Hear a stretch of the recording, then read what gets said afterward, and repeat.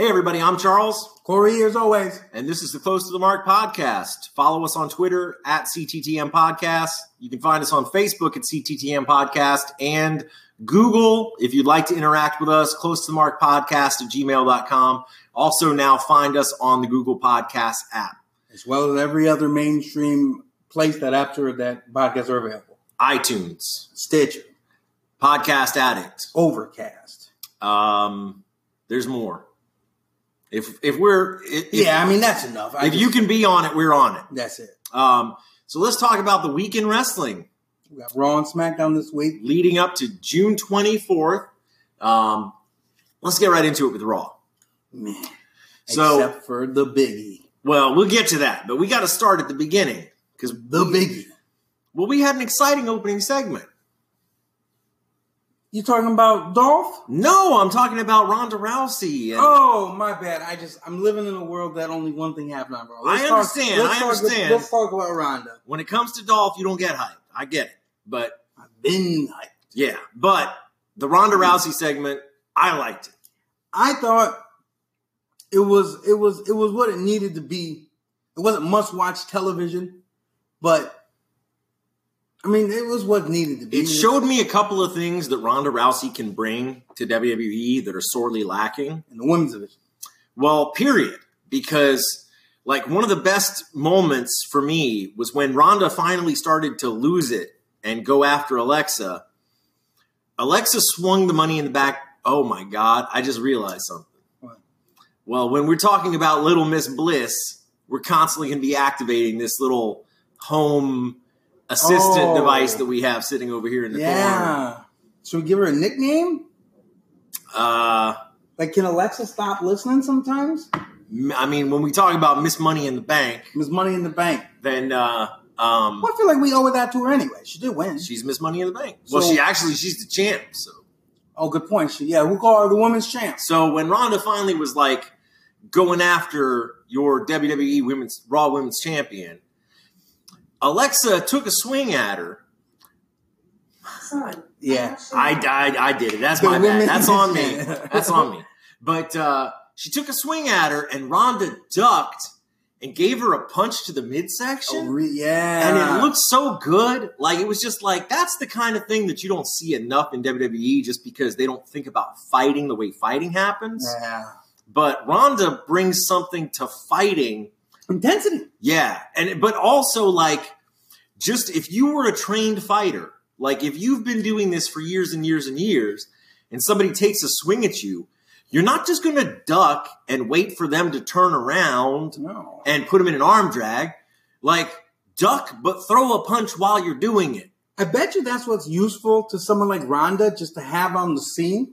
Is when they're putting a match together. Just be what would you actually do? Exactly. They would be hey, I'm going to throw this right hand at you. You're going to duck it and wait 15 seconds. Yeah. And Ronda would be why would you wait? Just because she doesn't know. I already have the advantage on you. Exactly. She doesn't know any better. So it's one of those ideas that her inexperience is probably, assuming they give her any kind of say in putting together a match, but her inexperience is a great thing to have, both for her and the person she's in a match with. Her natural instincts will lead to better storytelling. Oh, agreed, 100%.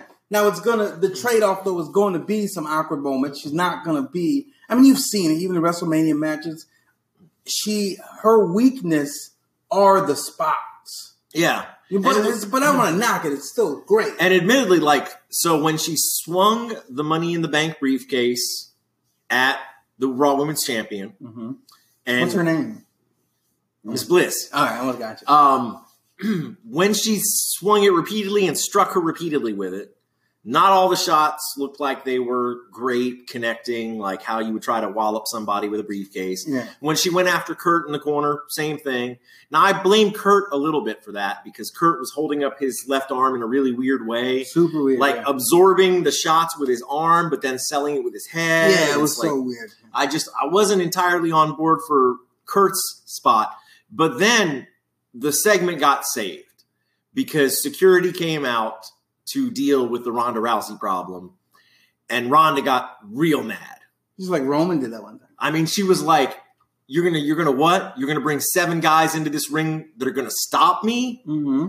All right, I'm gonna go after you first. Then I'm gonna go after you second. I'm gonna tell you all. She was basically doing a Deadpool. Like Deadpool's like, let me tell you what I'm gonna do to that 7th guy.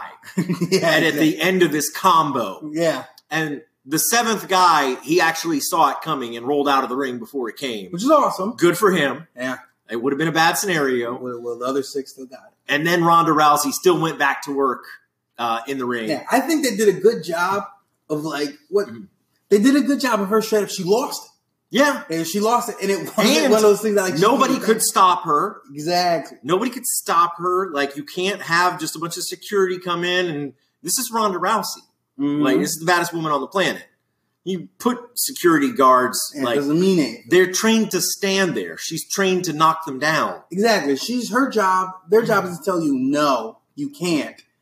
Her intention is not talking. Yes. So they have nothing for her. Yeah. You know, and it culminates with not the greatest power bomb it's ever been. No, but I mean, but it was a power bomb through a table nonetheless. But here's the thing. I think this is what makes Ronda Rousey, I'm not saying intriguing because she is intriguing, but like awesome, is if your character work is good enough, you forgive a lot. Mm-hmm. You know, because the power bomb, whether it be good or bad, it was good enough that we knew it was a power bomb. Yeah. So it was like, my God, she power bombed him through the table. And we didn't question the quality of it just because we're so invested in the character in that moment. I think we talked about this maybe last week, weeks ago, that like that's what she really brings is like an investment in the character, intensity, inexperience being an asset, and just like the overall package. I'm in. I'm so in. I hear some people title of Miss Bliss the women's Raw champion. Well, I mean that's kind of to be expected. You and I have talked about this, that when you look at comparing her time holding 70% of the time the Raw Women's title or SmackDown, far more than Roman Reigns was an active champion since being called up as a percentage of their time on the main roster. Yeah, if you look at it, Roman Reigns' push started 4 years ago. Alexa Bliss is 2 years ago. Mm-hmm. Alexa Bliss has 5 championship reigns. So does Roman Reigns. Is it 5 for Roman? I don't know that one. My bad. She doesn't know. Oh, okay. Well, and so half the time, same amount of championship reigns. Total reign, they're not comparable. Yeah, it's like over a year. And yeah. So like when people are complaining about Roman, why aren't they like? It's the question. I hate to bring this like political, but it will like make the point, right? Now, kudos to everyone that needs help. Some people do, some people don't. But it bothers me when people talk about how much they hate welfare spending on the government. Because if you're concerned with the government spending their money, there's plenty of avenues above that are far worse examples and far bigger of the exact same problem, wasting government money, just on a huger scale. Oh, far bigger. Yeah, and I feel like in what I'm describing, Roman Reigns is welfare. Alexis Bliss is the far bigger one. Yeah. So if you hate him for doing this, what if I told you there's someone that gets pushed way stronger all the time, is booked even crazier, but no one says a word? He is public radio and public television. She is the defense budget. Yes, exactly. So yeah, I mean, it's, but we're in a good position. Ronda is suspended for her actions on Monday Night Raw. Gives her time. Won't be back until Extreme Rules or after Extreme Rules. I guess the Raw after Extreme Rules when she'll return. Yep. So we will have Ronda Rousey back in the ring, ready to get back in that Raw Women's Championship picture in time for, let's say, SummerSlam she wins. SummerSlam? Yeah. Yeah. So SummerSlam, yeah. I mean, it's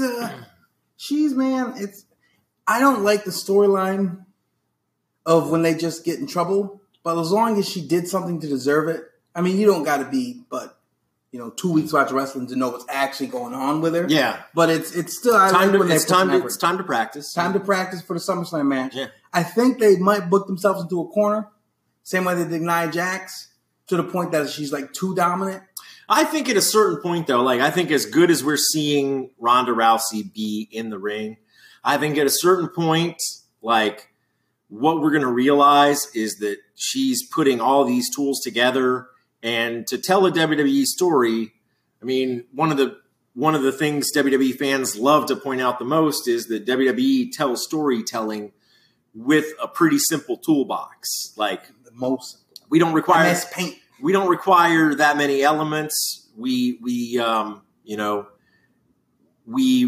will incorporate, let's say, somewhere around 5 consistent highlight trademark moves. Yeah. Once we got those down pat, we'll run with those every single match. You'll never be required to see the video that says last week on Raw. Yeah. You'll never be required to see that to enjoy it. But I mean, it's still fun. So, we're in good shape, and we have Miss Bliss back as champion. We've got Nia Jax with a valid argument as to why she can be back in position for a rematch. We don't know what the relationship is between Bliss and Mickie James, potentially still an alliance there. Good point, yeah. So if we have an Extreme Rules match, Extreme Rules means no rules, no disqualification, and it also means that if there's some outside interference, then Quick question. So you cannot get a dirty finish in Extreme Rules. I would say you can't argue as a babyface. You'd never be able to have an argument that you were cheated in Extreme Rules. What if they got you by the tights? You knew what you were getting yourself into, though. What if they got you by the tights? Well, so that's the only interesting point to that would be in an Extreme Rules match. If you put me in a submission and I get the ropes, if you hold on to the submission, you can't be disqualified. But the ref will tell me to stop. But, well, no, he won't, because you can't be disqualified. Like, you can hang on to the submission for as long as you want. But if I tap out, does it count if I made it to the ropes? Oh, that's deep. So if you're holding the ropes and then you tap out, does it count? Right. I mean, I think the match is over. I mean, I think it's a clean technically win it wasn't a valid submission hold, though. But it was, because this was the rules that you agreed to. Yeah, well, that's what I'm saying. Like if I had the rule breaking is always in place so that the babyface has a valid reason why they lost. Like, that's the point, is that getting the tights pulled or feet on the ropes, like the Mighty have been doing in NXT the past few weeks. Feet on the ropes, help outside from the partner. Mm-hmm. They beat Heavy Machinery with the feet on the ropes. How's Heavy Machinery doing nowadays? Anyway, so that's how I feel. But the Mighty are winning matches that way, and that's a reason for Heavy Machinery to say, yeah, but we would have come back. We would have won that match if it wasn't for the feet on the ropes. Like, that's their excuse. Yeah. In a way that isn't just about making excuses. But yeah, it's a valid. It's a reason. I do feel, though, that like at the Extreme Rules, like if you're a babyface, you know what you're getting into. Like, you sign up for a match with no rules. I'm not saying you have to break rules, but I'm saying you have to know the rules are going to be broken. Well, let me ask you this question then. You remember when John Cena was going as Bray Wyatt, and like John Cena grabbed the chair, and Bray was like, "Do it, John, do it." And he didn't do it because he's just such a good guy. Mm-hmm. At Extreme Rules, would John have done it? Like, does the rule book override your principles as far as the character goes? Because if that's the case, I don't remember a John Cena match, Extreme Rules, that hit someone in the chair. I don't remember myself. But like, if your principles are stronger than the stipulation. Yeah, I think it's more. I think in this case, it's more about like, am I that guy that will bash a defenseless man in the head with the chair? Like, I think in an Extreme Rules match, if the other guy has a chair and John Cena has a chair, John Cena wouldn't mind hitting a guy with the chair. But I think, like, when the guy's on his knees and you have a chair and he has nothing, you're going to blow his head off. Hitting him with a chair's, it's kind of... That's like Joker Batman type thing. Yeah. And Bray Wyatt was trying to make him cross the line. But he is willing to cross the line if it's an Extreme Rules match or no? Well, he's willing. Cena has shown that he is willing to bend the rules, certainly in matches in the past. Fair enough. I was just always wondering that if the principle overrides the stipulation. Well, let's talk about rule breaking, because at Money in the Bank, we had Elias try to beat Seth Rollins by rolling him up with the tights. Mm-hmm. Seth Rollins then grabbed Elias's belt and pulled him over. Don't call it a hold on, Charles. Now we're arguing for real. He did grab his belt. You cannot call it what you called it the tights, the waistbands. But then when you were talking about Seth, now all of a sudden you want to call it the belt. He grabbed the tights, the waistband. The waistband. Okay, so Elias went for a dirty pin, grabbing the waistband, right? And then Seth Rollins grabbed did the exact same thing. What did he grab? The tights. The waistband. The waistband. Continue. Yes, and Seth rolled up Elias, held the tights, pulled the tights. Waistband. Got the win. Clean. Not clean. Clean, man. That's not a clean win. Yo, you're allowed to use these guys' bodies. Like, people have, when Gargano brought his knee brace, he used it. That was not. It wasn't dirty. It was unsanctioned. Yeah, that was not Girls pull hair. Outside of the rules. Girls pull hair.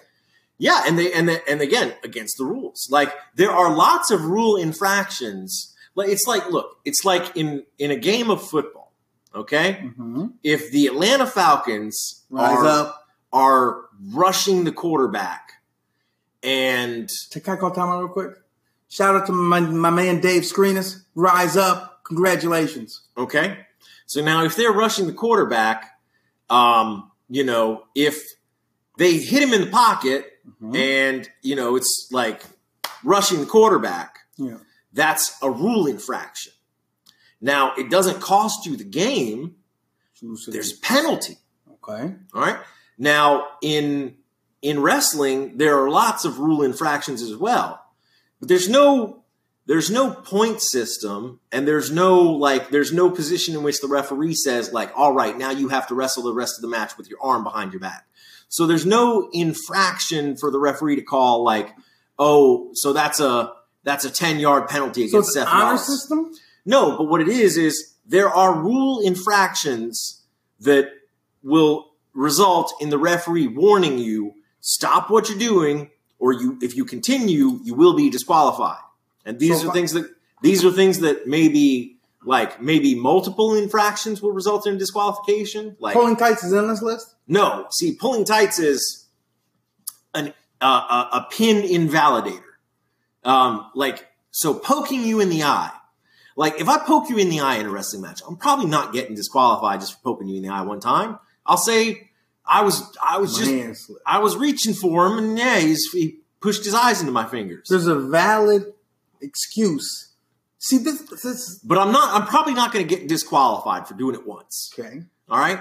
But now, if the referee warns me and I wait until I get you into the other turnbuckle and I poke you in the eye again, I might get DQ'd. Now, if I poke you in the eye a third time in a match, like, I think no bones about it, I'm getting disqualified. Like, multiple infractions, I'm going to get DQ'd. I understand. Same things go for, like, hair pulling and choking and stuff like that.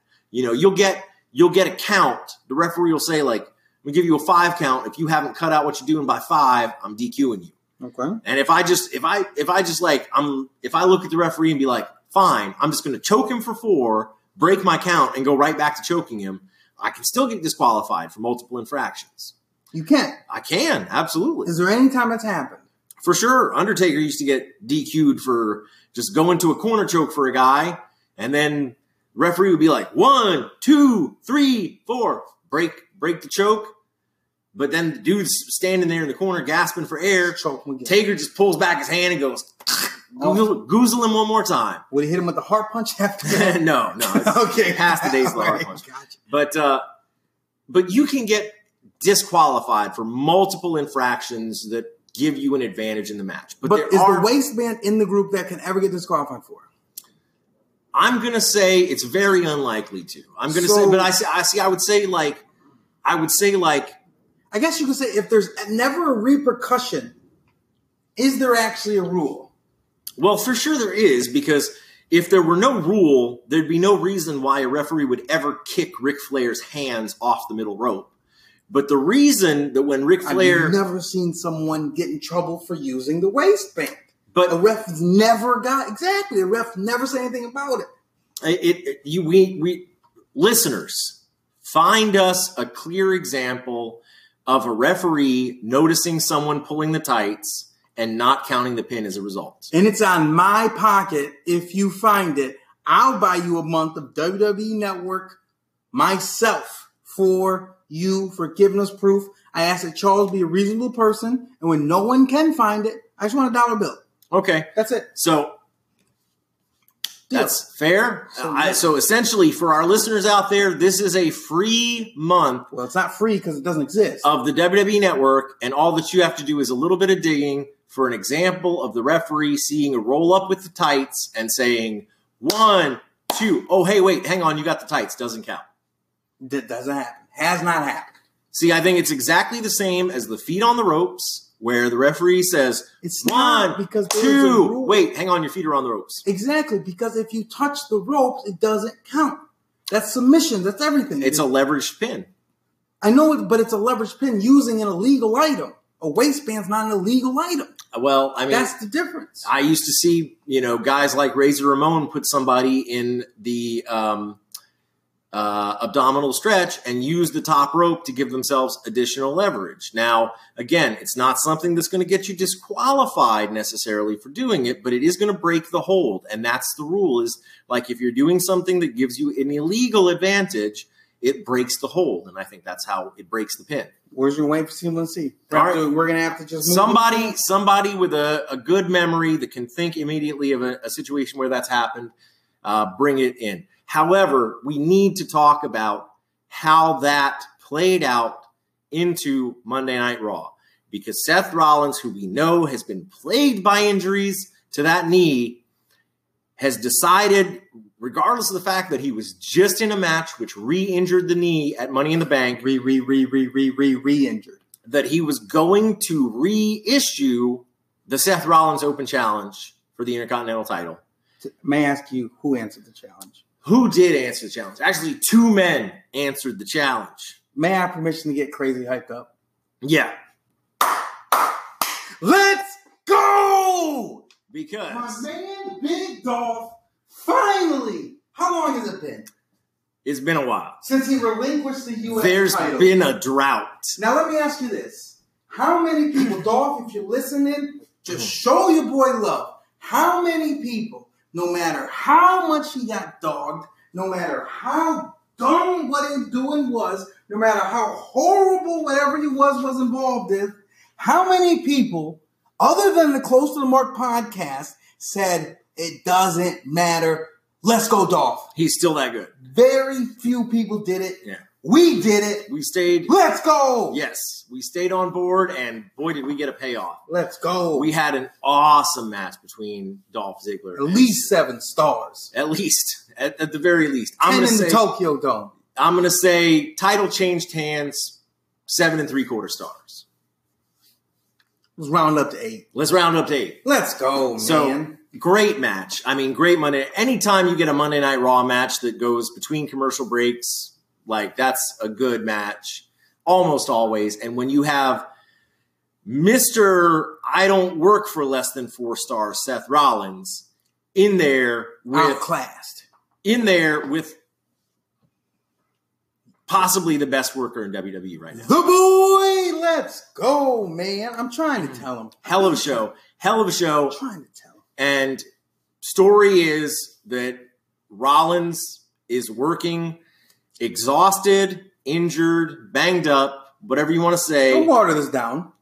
Seth Rollins was at 100%. He got into a fair, equal match with an equal superior opponent, athlete. With a superior athlete, the Yes. equal opponent, Mm-hmm. and they duked it out in the classic, and they decided that let's have a good, clean match, but only one of us can be better than the other.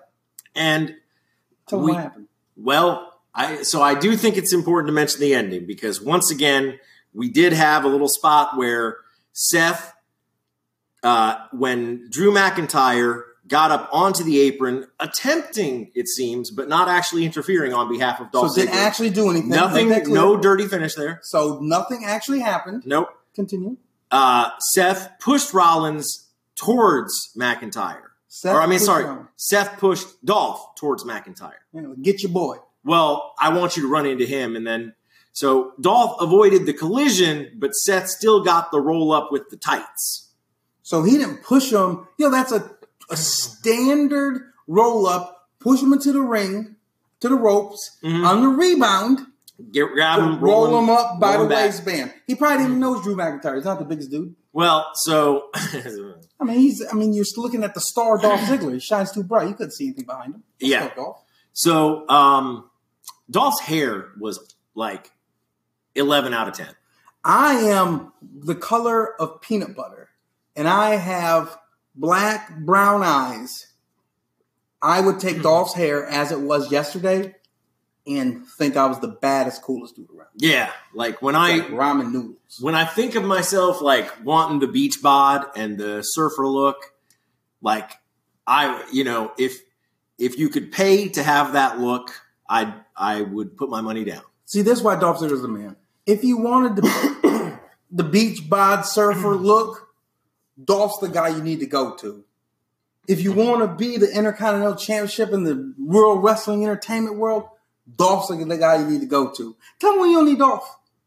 What? Tell me when you don't need him. When you don't need Dolph. No matter what life you're trying to lead, Dolph is there to guide the way. Let me teach y'all a quick lesson real quick. You know what we learned? Sometimes your job not the best, and sometimes they tell you to do dumb stuff, and sometimes you cannot figure out for the life of you why they got you doing this. But what happens when you persevere? You end up on top. Let's go, Dolph. Okay, so I'm just going to throw it out there. I think if you need somebody just to be a body in a battle royal match and be in and out in 2 seconds, that's when you don't need Dolph Ziggler. Well, let's hold on one sec, though. In theory, you're right. But Dolph is the Chuck Norris of wrestling. Things happen this way because Dolph allowed it to. There's a deeper plan. Yeah. Like when Doctor Strange let himself get killed in Infinity Wars. I'm assuming there's a deeper plan. Yeah. If Dolph lost in 2 minutes, it's because there's a deeper plan. Yeah. Would you say the Intercontinental title is above the U.S. or below? I would say above. So when he got rid of the U.S. one, he was moving up to bigger and better things. Let's keep going. But Dolph did get the roll-up win with a handful of tights. Now, clean. Now I understand why Corey is so committed to this. That's a clean pin. But we're going to say, there's a little controversy there. There's no controversy, Charles. If somebody wins that month of WWE Network, there is some controversy. If somebody wins that, there is some controversy. And I'll pay you 3 months not to talk about it again. How you doing? Okay.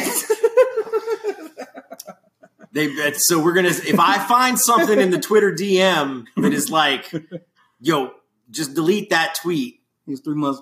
Yeah, I'm going to know what's up. Listen, if you got something for me, you trying to talk about 3 months, you know the key. Just send me a DM. How you doing? Yeah. I know what you're talking about. All right.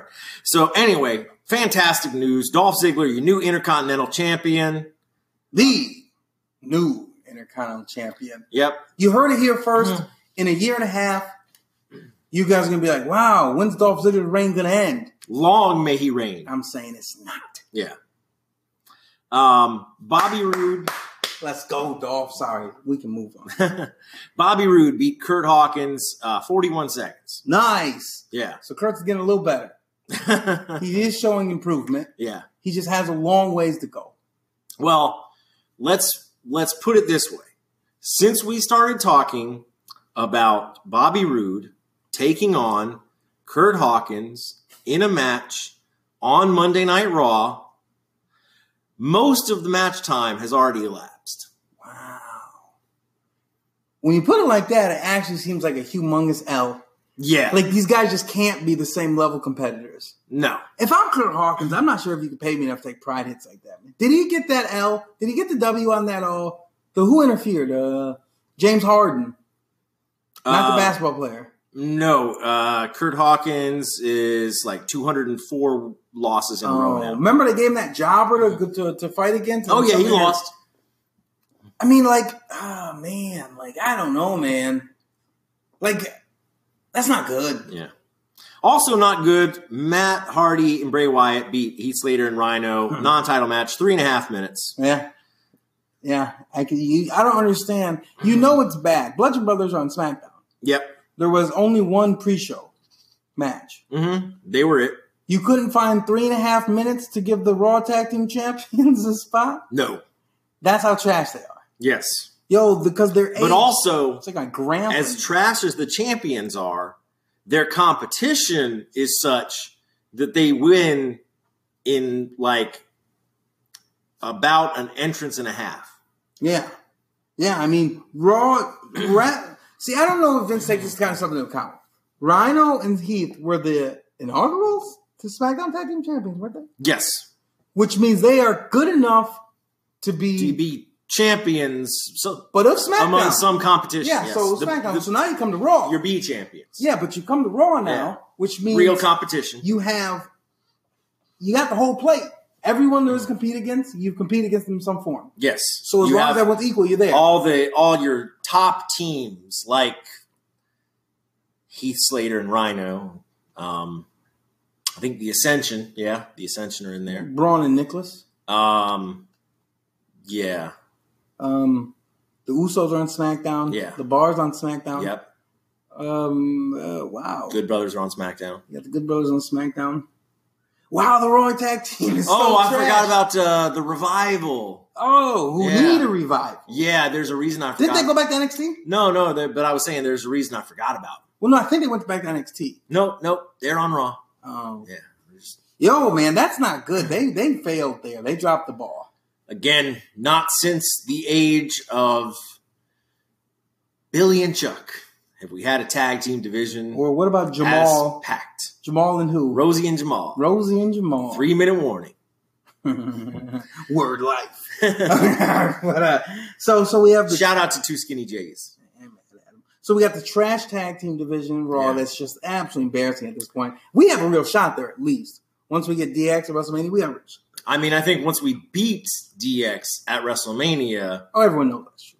Like, yeah, but I mean, DX can beat Hardy and Wyatt. Yeah, in 30 seconds. Sure, and we beat DX. And DX is real good. Absolutely, DX is super good. Generation X, exactly. Hall of Fame tag team. Good. Yeah, I just feel like there's not many people better than them. I feel like they should really make that match for the tag team championships. They're too far below us to compete for it. I don't care who are the tag team champions going into the match. Oh, no, I feel like they should give us the titles. Well, exactly. This is the way I look at it. All right? Anyone of you guys played a video game before? Right? We've had this talk. When you turn on the game, you don't immediately fight Sephiroth. You got to fight the Midland soldier. Mm-hmm. Okay? But if you have any kind of sense, you can call yourself a reasonable person. And I tell you that Sephiroth exists. He's level 90. And you're level 2. And I stop you and you can't play the game anymore. And you say, who's the baddest dude in the game? And you're going to ask me, well, do I have time to get stronger? I'm going to say, no, you're done. They're going to say, who's the baddest dude in the game? They're going to say, well, Sephiroth, of course. Then I'm going to ask you, when someone has a championship belt, what is it supposed to signify? That they're the baddest dude in the game? They're going to say, yeah. I'm going to say, so please explain to me how I cannot give you guys enough time. There's not enough time for you to catch up to where I'm at. So how can you say anyone else is the baddest dude in the game? It's us. So why don't you give me those? Why don't you guys fight your Midland soldiers? And if you feel like you want this work, well, come ask for it. Yeah. Because I mean... No, I'll defend the belts all day long. Okay, put the belts on me and then put me up there show me the respect. The Ascension. Bring me the Ascension. Any day. Bring them to me. Are you not entertained? Mm-hmm. Yeah, I mean, I don't mind swinging my sword one time and then showing them the game over screen. They've been doing it themselves. Yeah. Almost one more for them. Speaking of quick endings and quick matches, Jinder Mahal versus Chad Gable. Don't tell me no one's not listening to us. How in the world they give me the best moment, the worst moment of my life? I think Vince just I don't know, Vince is sort of like I'm going to put you up here and then I'm going to bring you down here. Emotional roller coaster. Yeah, he's just like, so if I'm going to give, I know what it is. I know what it is. He's looking out for you. Because you're at home watching Monday Night Raw. Mm-hmm. Dolph Ziggler wins the Intercontinental Championship. I'm losing my mind. Absolutely. Now, the very next thing that happens is Jinder Mahal versus Chad Gable, and the match is short, and it's not that much, and Jinder wins. But now you're not putting a hole in your living room wall the size of your head because you're too hyped, and now your wife's mad. Now you got a hole you got to fix. You got to get a plasterer out there. So Vince won't let me float that high. Well, he's just like, if I give him, let's say this. Let's say I gave Corey. Thank goodness we are not an explicit show. Dolph wins the Intercontinental Championship. The very next segment, Jason Jordan returns to Monday Night Raw, brings out his new tag team partner, Nicholas. Okay. And the team of Jinder Mahal and Chad Gable murder them in the ring in a 14-minute classic. At that point, like, your TV's coming off the wall. I'm done. I think what he's actually doing is he knows at that point, I'll acknowledge you cannot get higher than this. You'll never watch Monday Night Raw again. Turn off. He just lost a viewer. As far as I'm concerned, I've made it to the mountain. Yeah. I cannot do better. Exactly. So, like, he's giving you a reason to tune back in next week. So he's giving me some of it. He won't give me all. And the announcement that there's going to be a rematch, Seth Rollins versus Dolph Ziggler for the Intercontinental title next week on Monday Night Raw. You know what that means? It means Dolph Ziggler in some 9-day champion. In some, like, nefarious way, Seth Rollins could steal the Intercontinental Championship back. I've never been less concerned with someone ever that I actually forgot that something could happen other than Dolph winning. Yeah. I forgot that a world exists that he couldn't win. But I'm pretty sure that's just reality. Okay. It's not. Insane. Back to the garbage. The Riot Squad. Here we go. Versus Sasha and Bayley. Yeah. I'm so done. I'm so done. Well, congratulations, because you know who's not done? Sasha and Bayley. There you go. Yeah. This is the feud that never ends. It just goes on and on, my friends. Some people started fighting each other long time ago. And they'll continue fighting each other forever just because. This is the feud that never ends. But this song does. Yes. This song ended sooner than that. That feud needed to end sooner than that this song did. And like, so do you think at this point that, like, literally Vince McMahon just goes every Monday and he goes to the ATM and he withdraws the amount of money that he makes for Monday Night Raw in 20s, and he just spends the entire show counting them out, and he's just like 20, 40, 60, 80, $100. Now, he can't actually count money as fast as he's making it, $20 at a time. Yeah, which is pretty tough. But he still can. He'd be there all week. He's just counting out the money. And he says, I think what I want to do is I'm going to have Bayley and Sasha again. And here's my direction. I want you guys to go out and argue out in the ring. And then I want you to do a backstage segment and fight. And then I want you to chase her out to the car and you guys figure it out. Does he have dementia? Probably. Does he forget this happens? But apparently, like, they actually were told, we're not telling you guys what to do or say. We want you to just do getting in an argument backstage and getting to an argument with one of you leaving in a car, because both of those were the exact opposite of how human beings would do those things. Exactly. That's the real issue. We were just talking about how Ronda Rousey does so good of what if it wasn't scripted. Yeah. Like how it would actually play out if it was real.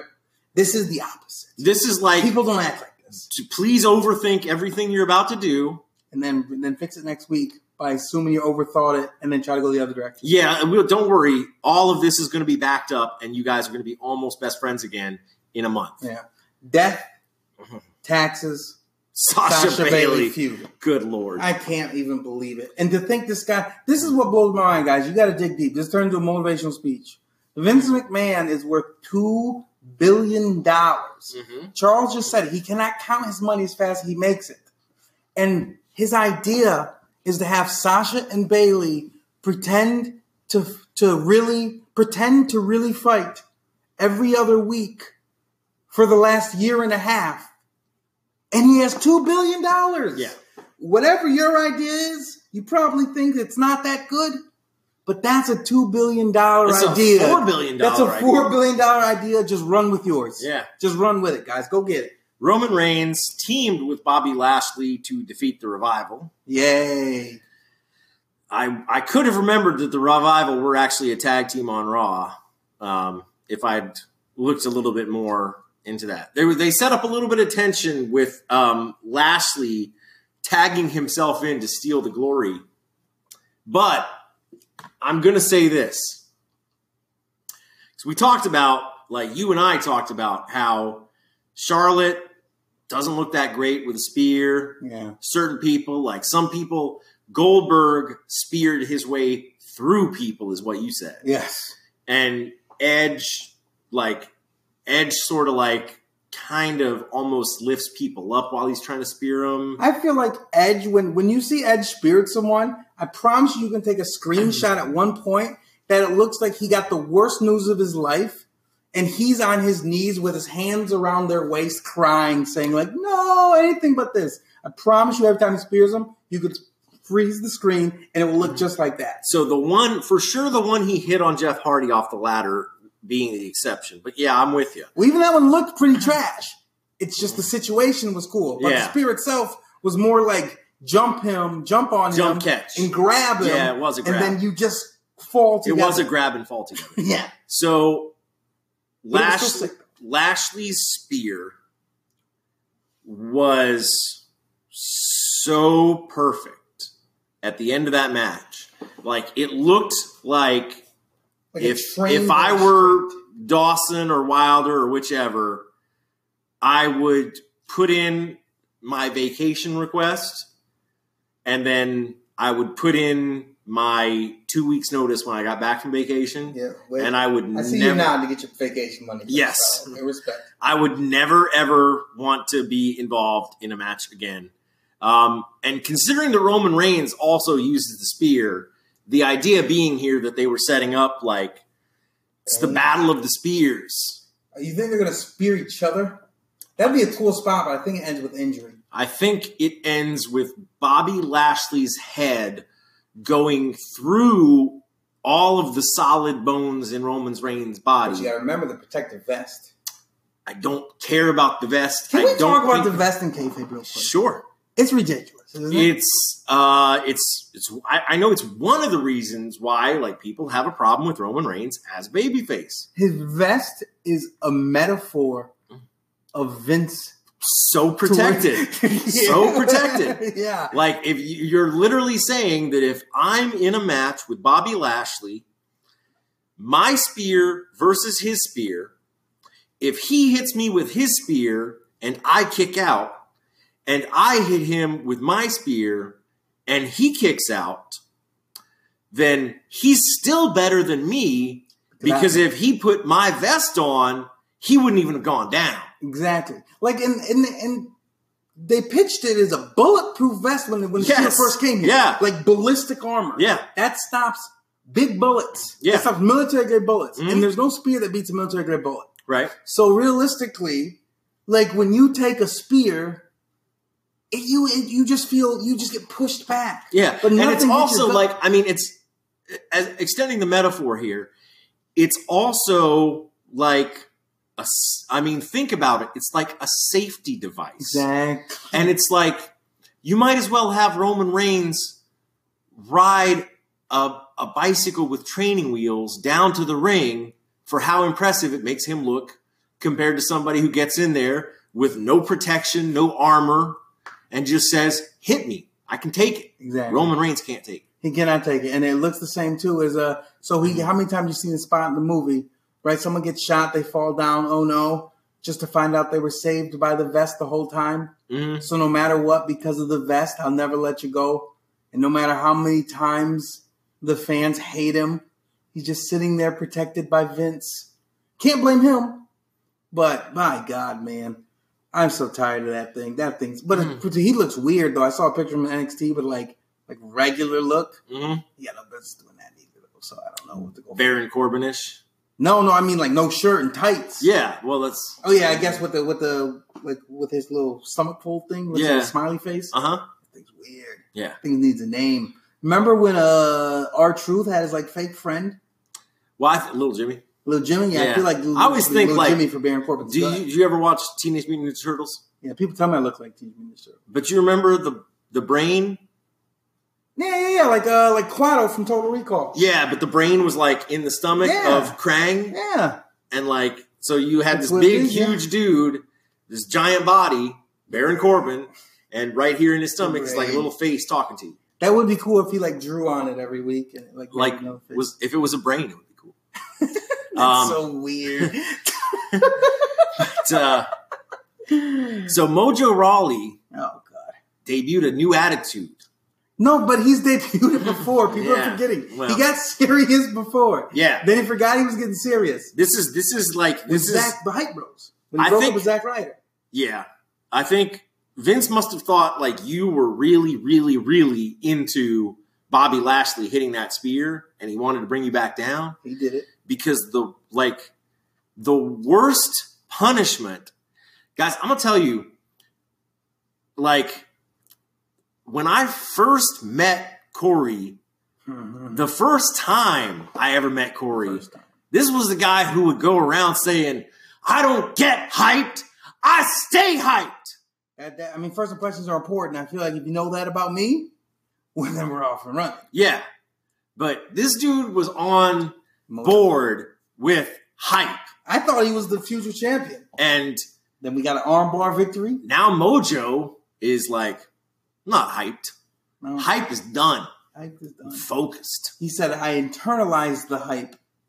So it's boiling inside me like a nuclear reactor. Mhm. But I'm so tough that you don't see it outside. Now I'm focused. Yeah. And I'm But hey, angry. shout out to Mojo. Gave us that like on Twitter. Appreciate My it. man Mojo. Appreciate that, To man. the top. Find us. I'm hyped about that tweet. Yeah. Well, time and time I beat No Way Jose. Yes, And we he have did. confirmed dancing gimmicks have a hard cap of losing in the mid card. If Uh, you dance, you lose in the mid card. Yeah. No Way Jose was called up from NXT, given Adam Rose's gimmick, Same thing too. and given Adam Rose's ceiling. It's supposed to be Adam Rose 2.0 because the missing ingredient from Adam Rose's dancing gimmick was a big black guy dancing. So I think No Way Jose was what Vince actually saw when he envisioned Adam Rose. The one thing I think is that like Braun Strowman actually debuted as part of the Rosebuds, Braun Strowman's gotta be cool, dude. He's gotta be but cool. like he was in there because they were just like, let's find the wackiest, freakiest looking people we can find and put them in the Rosebuds. And somebody was like, well, what about this dude? And then they brought that dude in, and Vince was like, hold on a minute. Who is that? Yeah, who is that? Adam, get off the way. Yeah. Matter of fact, you're fired. Who's that? Yeah. So I want to live in a world. Hold on, was that actually like pre-WWE Braun? Yes. Or was that like NXT trainee homegrown Braun? I think Because it's like Alexa Bliss. I mean, Charlotte was one of Triple H's. Yeah, but she was I don't- actually, like, I don't trained. know. So I don't know if he was actually under contract of any kind at that time, or if that was his literal. He appeared, and then you know how sometimes like you can go back and say like you can find a Kenny Omega match in WWE from like 2006. Yeah, exactly. But Kenny Omega wasn't under WWE contract. Yeah. He just had a match. Yeah. And- Yo, I was going to say, that's the James Ellsworth story then. Yes, Because that's James Ellsworth. it is. James Ellsworth got his weird shot. Uh-huh. Boy ran with it. And they were Made like, it work. Vince, that's so weird too to think that like you saw Braun Strowman, and you know like anybody in the world could have predicted. Vince McMahon puts eyes on Braun Strowman and says, Yeah. "Who is that?" Yeah, that gif of him like reacting to the same oh, the thing. reaction yeah, thing, like that's except his face went straight to the end. immediately. It was just like, oh, I'm there. Yeah. Give me him. yes. How much money you want? But then the flip side of this discussion is that there was a moment where Vince McMahon saw James Ellsworth and said, "Who is that?"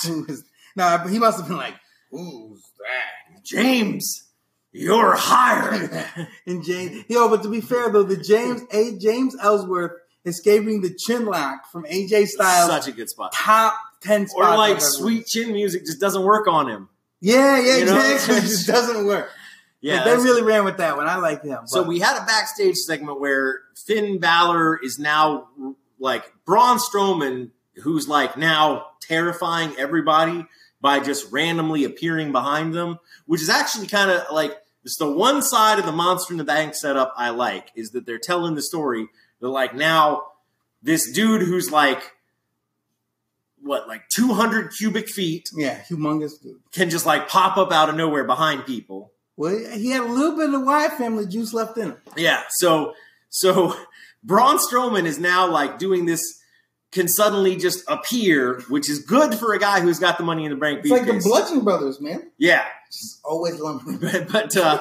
But he pops up behind Finn Balor, who, if I were Finn Balor, considering my recent match history with Braun, I wouldn't be thrilled with that. No. But apparently Braun now thinks that he and Finn Balor are best friends. I don't know why. I think it's going to be the Monster and the Demon. I mean, it could be, although I still think at some point we need to answer the question of whether the Demon can beat the Monster. No. I don't I think... Have you seen the Monster? Yeah, He's just too damn big. Yeah. I just want to know... Other is just a guy in paint. Could you actually book... Because that's when you need storytelling, I guess. Could you book a match between Finn and Braun with no nonsense at all, no shenanigans, that was actually a good match that came across as competitive? I don't care who wins. Is it possible? Yeah, absolutely. I feel like it is not possible. Yeah, I feel at all. I feel like I could do that. How? Well, so for starters, the one, like, as much as Braun Strowman is known for his freakish speed, So given his nipple when it falls off given I'm listening. freakish nipple making an appearance. Yeah. But given his size, he is known for how freaky fast he is. Yes. And strong. Yes, but the one thing that he is not is nimble. He's not the type of guy that can lightning quick dive under the bottom rope to the top rope, like inside, outside the ring. Yeah. He's not able, he doesn't have the... Remember the story they told with it when Brock Lesnar crawled under his legs, like shot underneath his legs real quick, and like that's the difference between Brock and Braun. Right. Brock is Braun, but he's nimble. Yes. Finn Balor, Sami Zayn, guys like that, like the one tool that they have that could, like, in a very valid sense, be used to tell a very competitive match story with Braun Strowman would be just like literally do not let the man get his hands on you, because the whole story of the match is you get these hands, you lose. But but how do you do offense? He can't hit what he can't catch.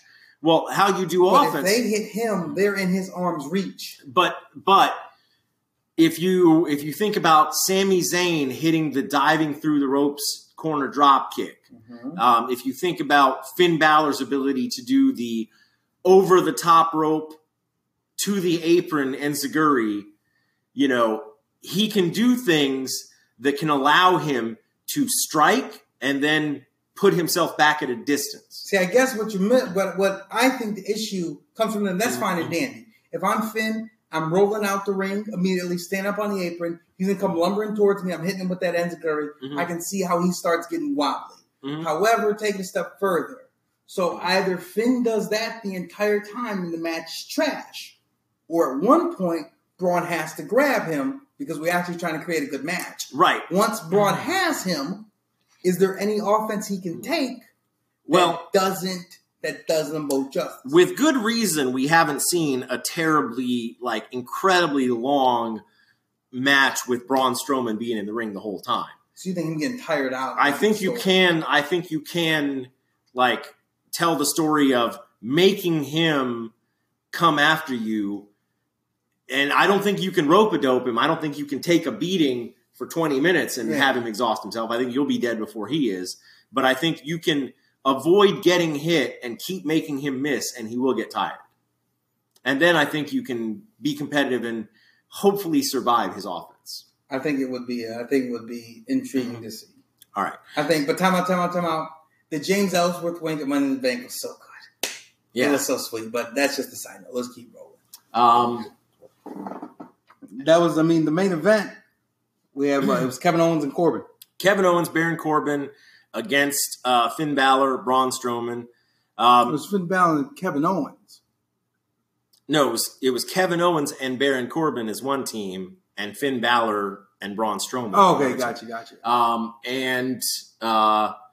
Odd storytelling. Finn Balor was in the match the whole time, and then eventually Braun got the tag in, but he stayed in the ring for like a minute and a half and then let Finn tag back in, which Finn never had the time to recover from the beating he'd been taking the entire match. Yeah, problem is having a big guy in the match, it's always their finisher's the hot tag. Yeah, and that's just what they went with. The problem with this was, like, there was no good reason for Braun to tag back out, but he did, and it ended up costing them the match because you had to tell, if you were going to have their team lose, you had to tell the story of Finn Balor taking the loss for him. But just the night before, we found out Braun Strowman can beat 7 dudes at one time. Yeah. So all of a sudden 2 seemed like an inconvenience. Well, he did get – Kevin Owens actually was the one who made the Herculean effort of essentially like spearing Braun over the barricade to take him out of the match long enough for Baron Corbin to hit the end of days on Finn Balor. And that was enough for the win. Baron, by the way, did actually wrestle in the – what is he? The Constable? The Constable. The Constable of Monday Night Raw. Which I don't even know what that word means, to be honest with you. It's like an old-timey policeman. Good time. Hey, Alexa, what's constable mean? Constable is usually defined as a lawman with less authority and jurisdiction than a sheriff or a rent-a-cop. English landscape painter, 1776. Or a painter. Or a painter, John Constable. Yeah, there you go. So he's either a painter or a rent-a-cop. Yeah. Or he's a rent-a-cop painter. Yeah. That's not a good gimmick. No. But his hair does fit it, though. I see it. Yeah, at least they fixed the hair. So in a vest and a white shirt, Baron Corbin gets the win for himself and Kevin Owens. A banged-up Kevin Owens who tried to make peace with Braun Strowman. No peace to be had. And that was Monday Night Raw. What'd you think? I'd give it. It was a show. Oh man, I sound like Dave. It's 3 out of 5. Okay. 2.5 out of 5. Yeah, it's worse than Money in the Bank. Okay. I don't think they built towards much with it. Hang on 1 second. Time out. Yes. Can you ask me a fair question though? No. Hang on, because I want to now. I need to know what the Dolph Ziggler segment. I was gonna say, like, take your 2.5 rating, and now remember that Dolph Ziggler is your new Intercontinental Champion, and now give me your rating. Well, this is what you missed. I judged Monday Night Raw. As a whole? No. I just judged Monday Night Raw. Okay. If you want my critique of the Dolph Ziggler show. Yes. That's a 11. Okay. That's a 13. That's a 15. I'm prime numbering, I think. Yes. There. I'll go all day. All right. No, I won't. I think 17 might be the highest one I know. 17 prime number? 19 still is, too, I think. All right, 19. In any case, a 10. A 10. The Dolph Ziggler show is there. I want him to reign forever. Yeah. He's here to show the world. He already showed the world. You go and get got. Let the getters get to getting, because there's one man at the top, and his initials are DZ. See you, boy. Let's go. What's your opinion? I thought it was actually there was a lot of the show that I really enjoyed. Like, there was some fun stuff. Some of the backstage stuff was all right. There were some terrible, terrible moments. Looking at you, Sasha and Bailey. And I apologize as well. I wasn't crazy about, like, again, like I said, I wish Braun Strowman wasn't our Money in the Bank holder. I feel like, I just feel like you put the Money in the Bank briefcase in the hands of somebody who felt like an inevitable champion anyway, and it feels like it defeats the utility of the Money in the Bank briefcase. I agree. You know, I thought there was some intriguing storytelling going on. I like actually Lashley catching an attitude with Roman Reigns. I enjoyed that part. Yeah. Yeah, not a bad show. And with Dolph Ziggler, give it a 14. Sounds good. So let's take a look here and talk about SmackDown, NXT 205, and the rest of the week in wrestling. You was lead up. Okay, so let's talk about SmackDown, and let's rant about SmackDown. I'm done. I'm done. We, like, as much as we have our happy moment on Monday Night Raw, and, like, I was up because immediately on Twitter, Like, Dolph Ziggler is the new Intercontinental Champion. Oh, my God, what a great night. Then we get SmackDown. And it's like a test. It's almost Vince is like trying to prove a point that it doesn't matter. And he needs the talent to understand that it doesn't matter. It's also almost like he's trying to show USA that, like, yes, SmackDown is going to Friday nights on Fox, where SmackDown will almost certainly beat Raw in the ratings. But don't worry, we're going to make the show so trash that there's no doubt in anybody's mind that Raw's the A show and SmackDown's the B show. Exactly. It's weird. It's like he's waiting for moves so they can put a new management sign on it. Mm-hmm. You know, it's oh my God. Like it was So sometimes wrestling does its best to make it unwatchable. Start with the Melibration again, because Carmella successfully defended her championship, for which there should not be cause for a Melibration. Exactly. It's your job. You are the champion. And you get, exactly, that's the celebration. I am still the champ. But it's like, if you're celebrating the fact that you somehow won against your challenger. Exactly. Because there was no way you believed you were going to come out tonight champion. Exactly. There shouldn't be anything to celebrate. Yeah. Of course I won. Yeah. What do you guys... We're celebrating the same way we celebrate every night, because I always celebrate because I'm always the champion. Exactly. Like, you celebrate for a rare event. You celebrate once a year for your birthday. You celebrate once a year for Christmas. You celebrate once a year for your anniversary. Or if you're Ric Flair, you celebrate every night because you're the champion every night. Because you're that dang good. Yeah. She ain't Ric Flair, so she's an informer in this case. Yeah, it's a special event that you successfully defended your championship. Exactly. It was, wow, I can't believe this happened. I survived. You know, like, I would celebrate if my house got hit with a tornado and a 2x4 went through the wall 2 inches away from my head. I would call someone up and they would say, wow, that's a cause for celebration. You're here when you shouldn't be. Yes. And I would say, good point. Life is good. Let's celebrate. I can't believe this. But Asuka was the 2x4 that Carmella dodged. Exactly. She should not be here. She should not. And you shouldn't. Exactly. She should. Oh, my God. Like, you just admit that you got lucky. You admit you can't believe it happened. Worst of all, you admit it probably shouldn't have happened. And because it did, you should celebrate and embrace this moment, because how often when it's you versus Asuka can you expect to win clean? Also, it's like the other bizarro world aspect of WWE is that WWE is Vince McMahon's sports entertainment product for professional wrestling fans, and his mission in life at this point seems to be to prove definitively that he will always select an entertainer over a pro wrestler. That between the incredible pro wrestler Asuka and the looks good in a bathing suit Carmella wins. Yeah.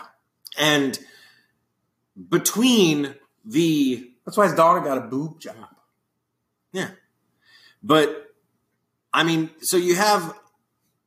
I don't want to get ahead of myself, which, again, this is... I know it's going to be a rant, but let's just talk about things as they happen. So Asuka shocked once again that the Asuka clone out there in the ring is actually James Ellsworth. Again. Whoa. I know. It's like, whoa. Oh, my God. Why? That'd be like if the Twilight Zone episode where the woman has a regular human face, but everybody else has pig faces, and they all think she's horrifically ugly. If you had that twist happen at the end of the episode, but then you showed her like the next day, and the same reveal happened again. And she's just as surprised. Yeah, and everybody else is just shocked. I thought there was only one. There's more than one fake person wearing a fake Asuka mask? Yeah. Oh, my God. Is there some cult?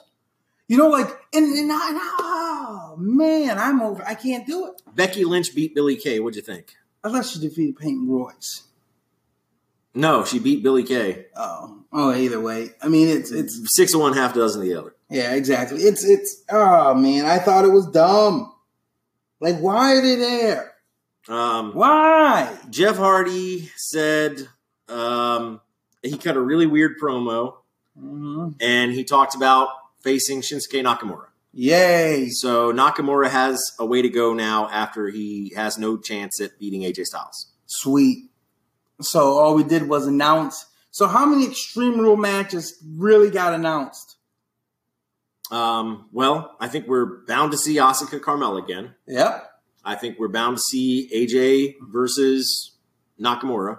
No. I mean, sorry, Jeff Hardy versus Nakamura. Yep. And we got Rusev versus Rusev versus AJ Styles. So 40% of the card is already built. Yeah. And this was what's the opposite of the go home show? Hello? Up to bat show? I don't know, there is a term for it, but I can't think of what it is right now. You guys know what we're talking about. It's the opposite of go home show. Yeah. Allow me to rant. How in the world are we a month away from Extreme Rules? Mm-hmm. This is the recap to the Money in the Bank show, the night after 2 nights after Money in the Bank. How in the world does it benefit anybody to have already told the story that gets you to the match? Already told it. So what in the world? Because if I'm AJ Styles and I know I'm fighting Rusev at AJ at Extreme Rules, and I know I'm a fighting champion, I know I want to win, what am I going to go to Raw for? What's going to happen? He's going to kick me in the dick? I already know what's going to happen. What's going to happen? I'm going to wrestle a match against somebody else for no reason. He's going to show up and assault me?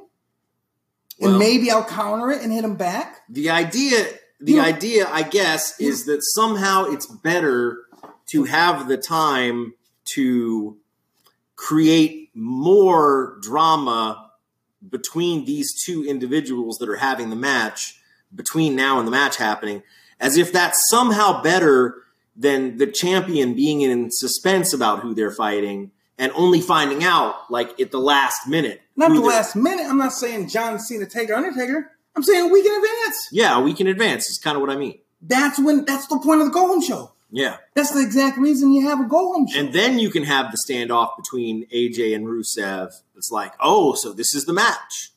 Exactly. And you could have used the matches that put Rusev in contendership over the next 4 weeks to get him the number one contendership. Exactly. So either there's too much talent and they just have to rush it so they can put it in other places. But if I'm AJ Styles, I can't show up and be taken seriously. Because why? I should go to Pennsylvania and I should post a video every week, every day, whatever, of me training at the gym saying I'm going to be ready for this. How dumb was it when John Cena cashed in his Money in the Bank a month in advance and said, I'm cashing this in at this pay-per-view. Are you ready for the match? Was it dumb?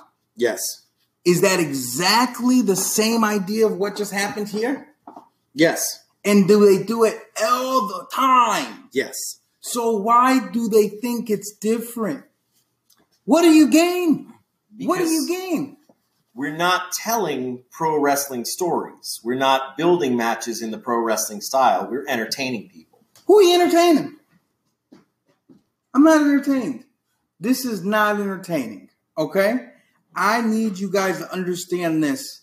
There is a right way and there is a wrong way. This is wrong because it doesn't make any sort of sense. No matter how you slice it, it does not matter. Because it's preordained. If you're AJ, you have zero to fight for because there's no reason to fight. Why do anything that will end you at less than 100%? Anything in the world. In football, you get a bye week when you have a really good regular season. They spend so much time talking about how the rest and the preparation is humongous in your chances of winning. You can also earn home field advantage. Exactly. So if I'm AJ Styles, I show up maybe if there's a match that says so Rusev does this, right? So they do some dumb contendership match this week, right? Rusev wins, and we know he's going to face AJ Styles at Money in the Bank. At Extreme Rules. With 2 weeks left to build. So the third week, AJ Styles doesn't show up. He says what I'm saying. Rusev shows up. He says, you know what, Rusev? You know what, AJ Styles? How about this? Come out next week, be a man, but I understand you don't have to. So if you do, I'll allow you to have someone in your corner during the match. If you come out and you beat me, I'll let you have someone in your corner. Or more something. More importantly, if you're AJ Styles, because Extreme Rules also takes away the champion's advantage. But not even strictly Extreme Rules. This is all the time. This just happens to be Extreme Rules coming up. But because we now know Rusev's number one contender, and it's at Extreme Rules, presumably we're going to be in a situation where, like, AJ Styles doesn't have the protection of Rusev getting disqualified or him getting disqualified and AJ keeping the belt. Exactly. So break his back. So you are now, as a champion, at less of, you don't have the home field advantage that you usually have. And if you're AJ Styles, it seems like you don't have any way to even pick the stipulation. Exactly.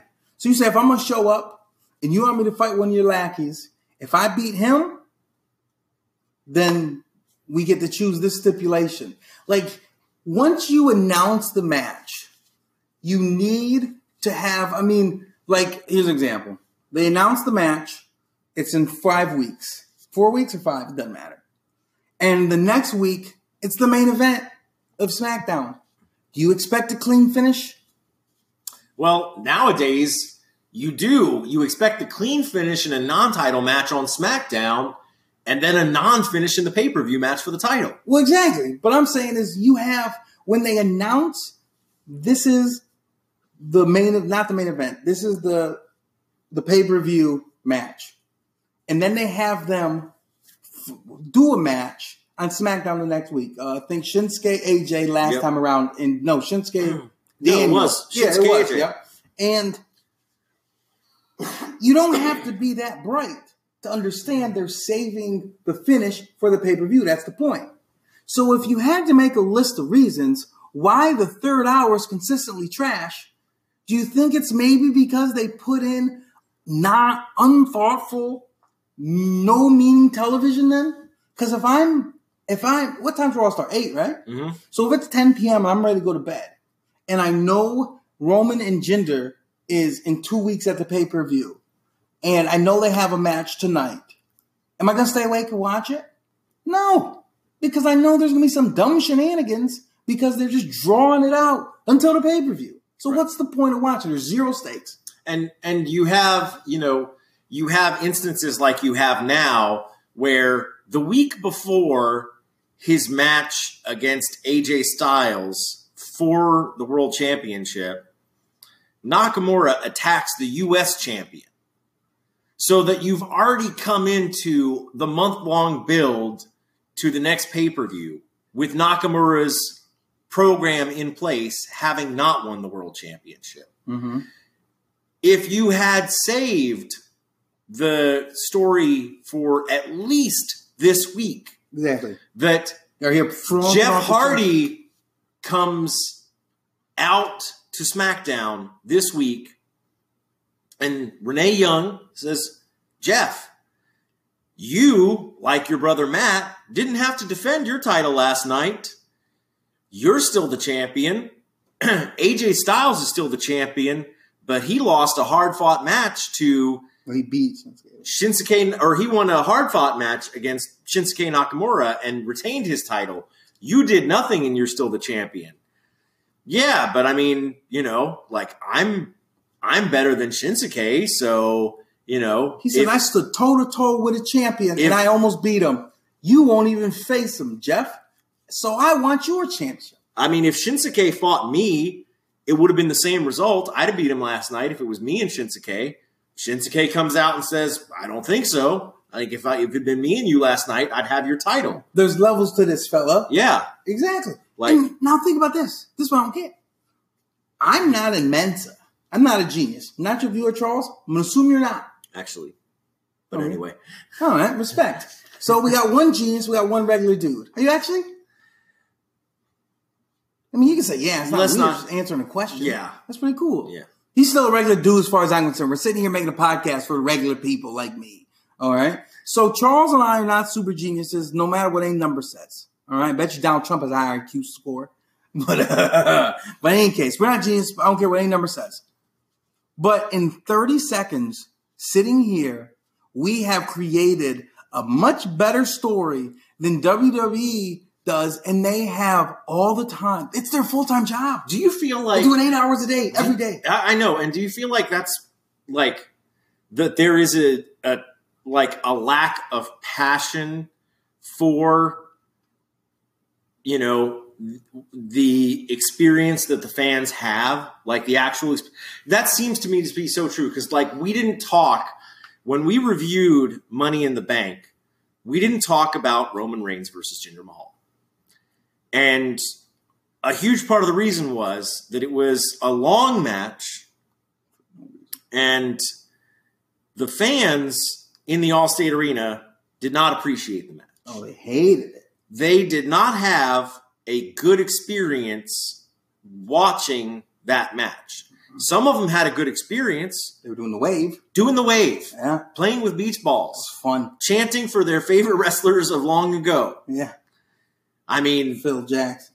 No, Phil Brooks. we got a Let's Go Cena chant. Yeah. In Chicago. That's crazy. Where they hold up signs that say, if Cena wins, we riot. Exactly. We got a Let's Go Cena chant during a Roman Reigns Jinder Mahal match. Cena nowhere to be seen, off making a movie or pretending to be in a up and down roller coaster relationship. God, and that's where they spend their time and money. Yeah. They put more thought into the breakup and relationship of John and his fiance. But I feel like There's more long-term booking there than on the actual show. booking a 20-minute Roman Reigns Jinder Mahal match in Chicago that elicits a Let's Go Cena chant It's trash. is not having any passion for the experience that your fans have watching your product. You don't think it makes a difference. Yeah. Because the money doesn't come from the gate. The money comes from TV. So it doesn't matter, like, as long as people are tuning into the product, how the people in Chicago react doesn't really matter. And how the people at home doesn't really matter as long as they tune in next week. Well, here's my question. In the history of business, okay, a lot of businesses, most recently Toys R Us, obviously this takes place over a lot of time. When a business falls into what we're talking about, it's usually aligned with the word complacency. Yeah. Okay? And when complacency is at the highest is when your risk of a competitor coming in and taking the market from you also is the highest. So does Vince actually just think there's no other, like when you get complacency and when you get stale and you have other companies that are putting out innovative good products, word of mouth. I mean, that's what nearly killed WWE in the WCW days. Oh, I don't know anything about that. But the point is, isn't now the time for one of these other companies? I guess that's why All In is happening. And that's why But the problem is they're Ring of Honor and New Japan are talking more and more about partnering up and working together, because if there's one thing where you have access with a New Japan show and Sinclair with a Ring of Honor show, if these two companies work together enough and co-distribute products, but once they also have. Once they're a blip on Vince's radar, he just throws them a stupid amount of money. He throws the talent a stupid amount of money. Yeah, problem solved. But again, it's a monopoly. Like if you take the talent and put it in WWE, and then the stories you tell with that talent involve coming out and taunting Bobby Lashley with 3 men in a dress. Yay. Then you know what happens? Where people used to talk about Sami Zayn in Ring of Honor, people are now talking about somebody else in Ring of Honor and much less about Sami Zayn. Exactly. So you can buy the expensive talent, but it's like, but how come it hasn't happened? It's like look at who is making waves in the world of professional wrestling right now.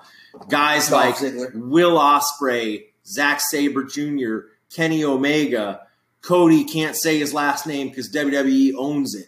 Which is crazy. And Brandy Rhodes. His wife. Yeah, Brandy Rhodes is his wife. Last name Rhodes. Yes, It her was name. tradition. Her name Yeah, is her name Rhodes. is Brandy Rhodes, but I can tell you they did have a traditional marriage, one in which usually the woman takes the last name of the husband.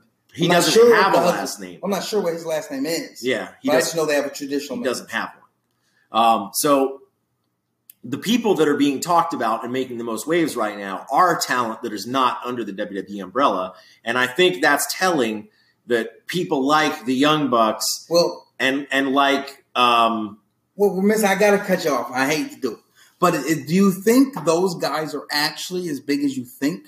Or do you think because we're obviously like wrestling, we make a wrestling podcast, do you think we know about them because we're more into the wrestling, I guess I don't want to say industry, but we just know we Well, I follow think the entire industry. the lifeblood of WWE, whether Vince McMahon and the WWE want to admit it or not, the lifeblood of WWE are wrestling fans. They're not entertainment fans. You don't tune in to the USA Network to catch the last half hour of Law and Order and then stick around for the first 30 minutes of Chrisley Knows Best and happen to watch Raw in between. The people who are watching their product are people who are wrestling fans. And I think when the biggest stories in the world for wrestling fans is outside of your company, it is costing you money. And but is it though? If I asked a regular dude who's a regular, everyone knows someone that's like a super casual wrestling fan. They don't know who AJ Styles is, but they know WrestleMania season's around. I'll say this. When I see people out in the world and I know that person's a wrestling fan, there have been a number of occasions where I know they're a wrestling fan because of a Bullet Club shirt. Well, no, but that's a tell. But most of the people that the WWE, the people that watch WWE every week and give them their lifeblood, not people that have Bullet Club shirts. So I want to do this. The average wrestling fan, if you take the average person to represent the humongous market of people that watch it, they got them their billions of dollars. Do they know Chris Jericho is the New Japan Intercontinental Champion right now? Do they know that? Because I think it's a no. I think it's a no. So Chris Jericho's probably top 5 WWE name as far as household names. And they like him, and he's at it, But that story doesn't make a splash with the people who just tune in.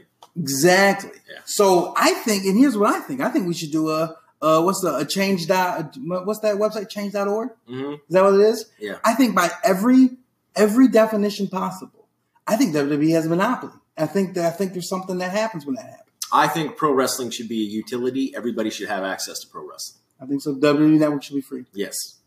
And it is, what's that, socialism? Yeah.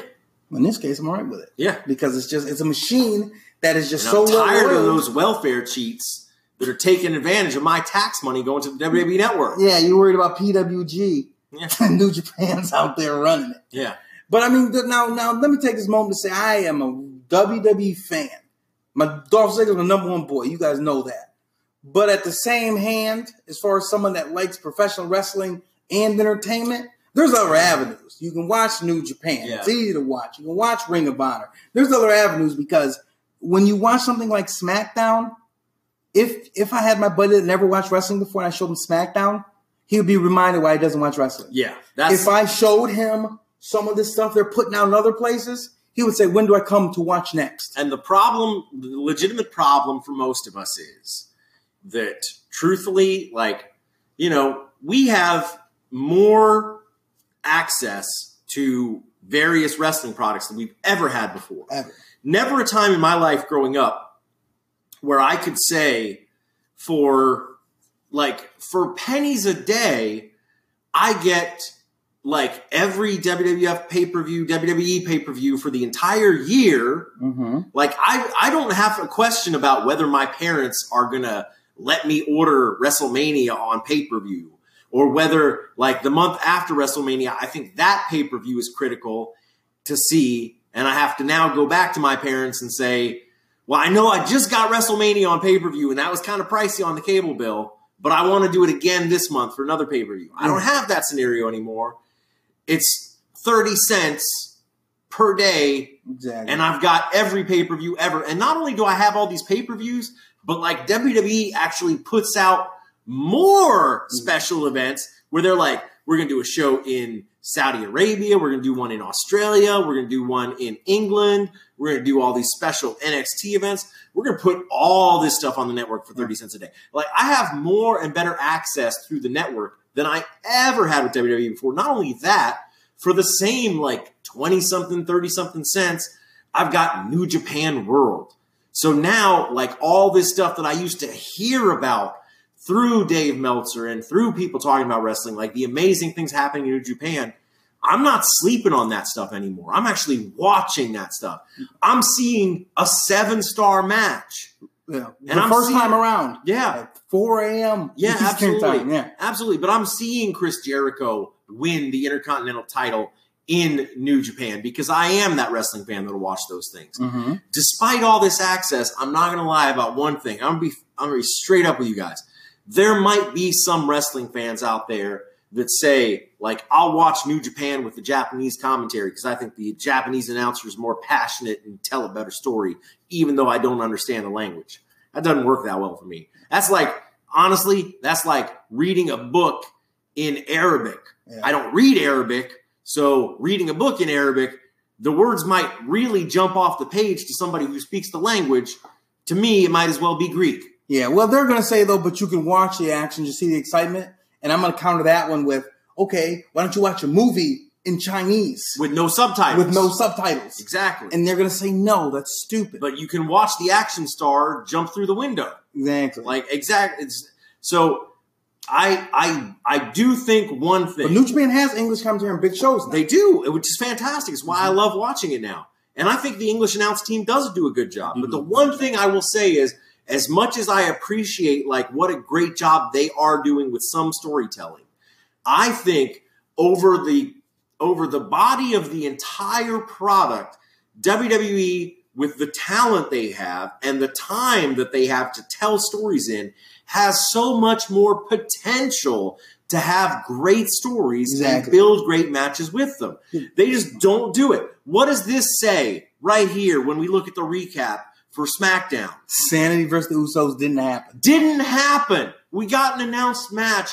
Sanity finally debuts. After all the visa issues are done and everything like that, we got Sanity finally arrives on SmackDown. Number one, the announcers are told, don't mention NXT. You're not allowed to talk about NXT and how like these guys dominated NXT. Dominated it, yeah.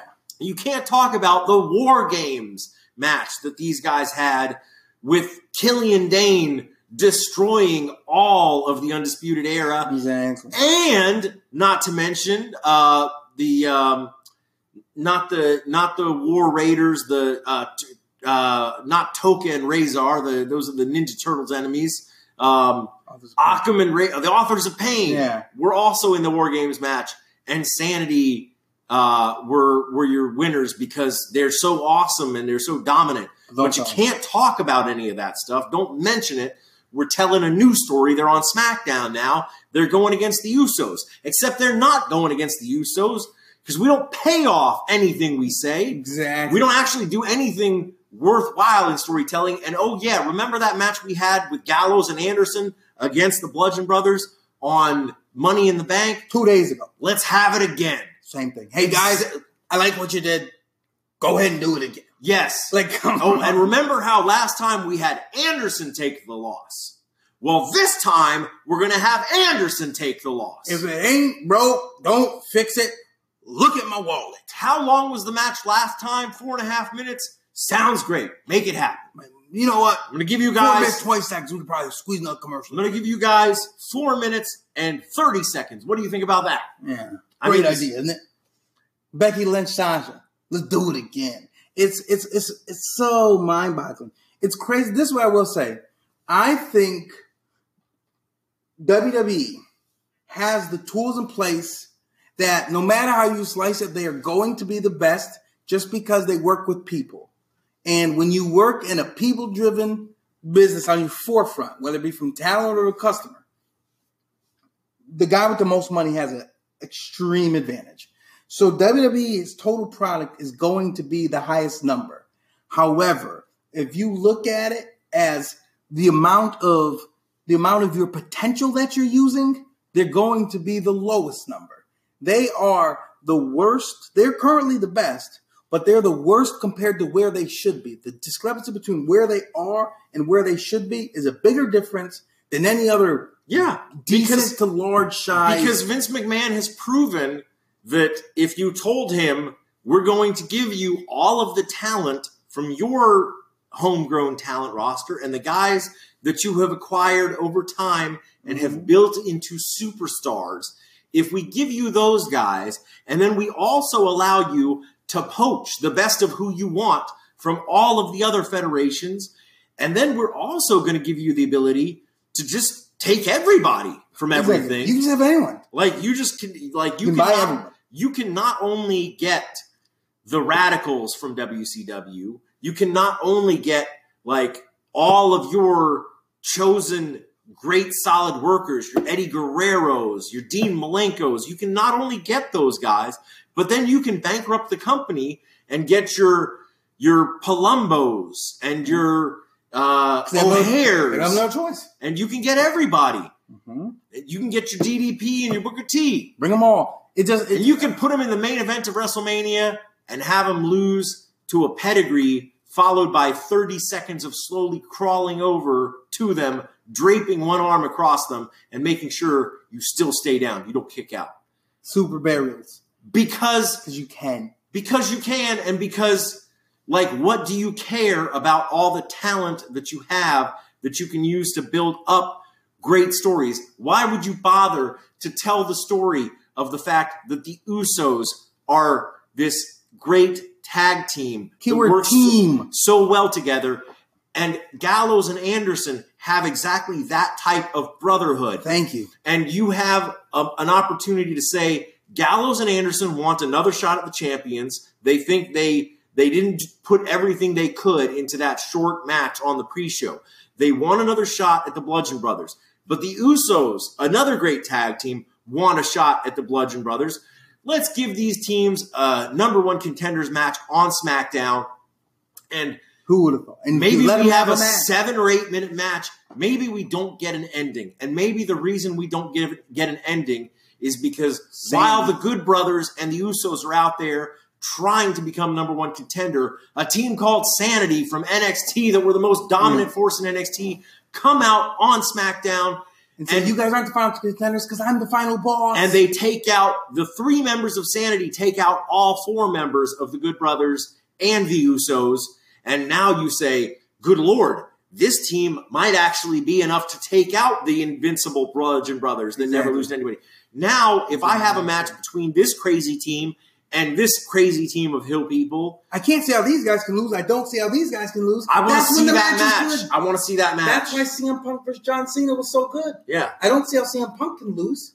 I don't see how John Cena can lose. That's the match you want to see. But they'll never build that. Yeah. They'll never build that. They rely on dream matches that they bought. So that's it. They buy them, and then, oh, man, they just, like, I'm going to do one more thing. I'm done. Yeah. One more thing. I want to know this. I want to know why the commentators, they try their best. I understand they have a job to do, right? Commentators are so quick. Coach, man. They are so quick to talk about how well the Bar gelled as a team in 2 years, and they attribute that to their overwhelming success. But they don't talk about the Usos being a team for 30 years. And forever. Just say their brothers have been there forever. Okay. But if you can attribute that man's success to 2 years working well together, how come when you scale that, address the fact that there should be a reason why just them working together well has catapulted them here. I have this team here that has been working together well for 15 times longer, but are getting much worse result. I have a question. Don't address it. Don't do it. Don't. When was the last time you saw the Bar? I ain't seen the Bar in a while. Yeah. So anyway, we had a gauntlet match. Daniel Bryan drew the short straw, which meant he was going out first, and he would have to fight everybody to win the gauntlet match. Among all this negativity, though, it did turn good here. This is the point where we say, like, if you produce 5 hours of wrestling content every Monday and Tuesday, it sure would be nice to have, like, 45, 50 minutes worth of wrestling in there somewhere. Yeah, thank God Daniel Bryan was there to deliver for us. The match with Big E was really good. I think it was more a test for Big E than it was for Daniel Bryan because I think Big E's going to get the push. I really do believe that. Match was better than I thought it was going to be. Yeah, I don't understand like this whole like either don't let us get to the point where like Big E is actually addressing the rumors publicly again about him Here's getting some results from a search. Don't let us get to the point where Big E is actually responding to fans and talking about how people are saying they want him to get a singles push, and he's happy with the New Day and yada, yada, yada. They don't have to split up and any of this stuff. But then put him in a singles match on SmackDown and start the rumors back up again. Just simply have Big E do something as an individual other than lose a match. Well, let me ask you this right now, right? Why doesn't this happen? Why doesn't Big E come out with a microphone to start Monday Night Raw? And they say, look, guys, I've been seeing you on social media. I seen you saying that the New Day should break up. I see you saying I think we can achieve great things solo. And I hear you. I really do. But I want to show you this group you may not have heard. And they're called the Undisputed Era. And they're just all champions, actually. So we don't need to split up. I can win a championship. My boys can win a championship. You heard of the Shield? Storytelling across platforms that are all owned by WWE? Could you believe it? I mean, and is it possible? Imagine if they talked about what happened on Raw or 205 Live on SmackDown. The world would end. I couldn't even believe it. Well, they're competitors. You know, they only meet up once in a lifetime every month. Yeah. You know, for you trying to separate something so strongly, it's crazy how often you guys coincidentally cross paths. Yeah. You know, it's barbaric. But in any case, then you had... So Brian did beat Big E, but it was a competitive match. It was, a good match. Then Samoa Joe came out to take advantage of weakened Daniel Bryan. Psych. Lay a beating on him, though. But you're right. It was a psych because Samoa Joe locked in the Coquina clutch outside the ring. Daniel Bryan did a backflip push off the barricade. Managed to get back in the ring before the 10 count. Samoa Joe didn't make the count, and now Daniel Bryan is up 2 wins in the gauntlet match. He only needs 2 more. However, the Bludgeon Brothers, who walked past Daniel Bryan earlier in the night, walking down the ramp, that was all the excuse they needed to come out and destroy Daniel Bryan. Apparently, they thought Daniel Bryan's beard looked a little too much like their beards. He was part of the Wyatt family for 6 months. Yeah, like these guys should all be. They should know each other. They should all be drinking wine and eating cheese They together. slept in the same compound. Should be playing chess backstage. They slept in the same compound. But they didn't like his beard, or his beard was too close to their beards, or something like that. So anyway, they attacked him. They killed him. Miz came let me ask out. One more quick question. Yeah. How in the world do Bludgeon Brothers wear sheet mask, gas mask, and I don't even know what you would call that, a suit? What's that called? What's that thing? A jumper? Yeah. And they're that petty. Do you think Paul Bunyan cares If anybody else wears a lumberjack shirt? Yeah. When I walk past them? No. These guys went out of their way to beat him up for it. Yeah. That's what fuels them. These dudes wear sheep masks, but they're fueled by the things that frustrate gossipy teenage girls. Your next feud, by the way, is almost certainly Daniel Bryan versus Eric Rowan. Well, that may good. Eric Rowan beat The Rock at Wrestle. Eric Rowan lost The Rock. Yeah, but just bear in mind when that actually does happen, and you're like, this dude for real is Falcon Arrow. Like it's just watch and learn. It's going to be Daniel Bryan versus Eric Rowan. You're going to see it. Please say that one more time. It's going to be Daniel Bryan versus Eric Rowan. So that's going to happen. You're telling me that this company has literally been critiqued for having too much talent, and there's not enough time to put the talent on TV.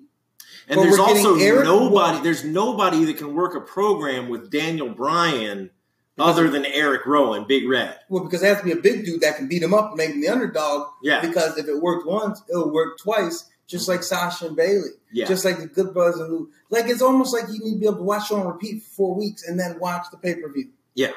Oh. And if Big Cass is gone, who's the next tallest guy with facial hair? C, D, E. Instead of Big C, you get Big E. Yeah. And then you get Big E. Well, you get another Big E after that. Yeah. So Miz hit the skull crushing finale, and our last entrant was Rusev, and Rusev hit super kick, a Machka kick, and a accolade. Yeah. Put him to bed. I can't believe they call that move the accolade. It's not dumb. Yeah. It's camel clutch, right? It's camel clutch. Yeah. So he hit that, Miz tapped out, and Rusev is your new number one contender. We got a stare down between AJ and Rusev, and now we have 3 weeks to build to whatever kind of match they're going to have.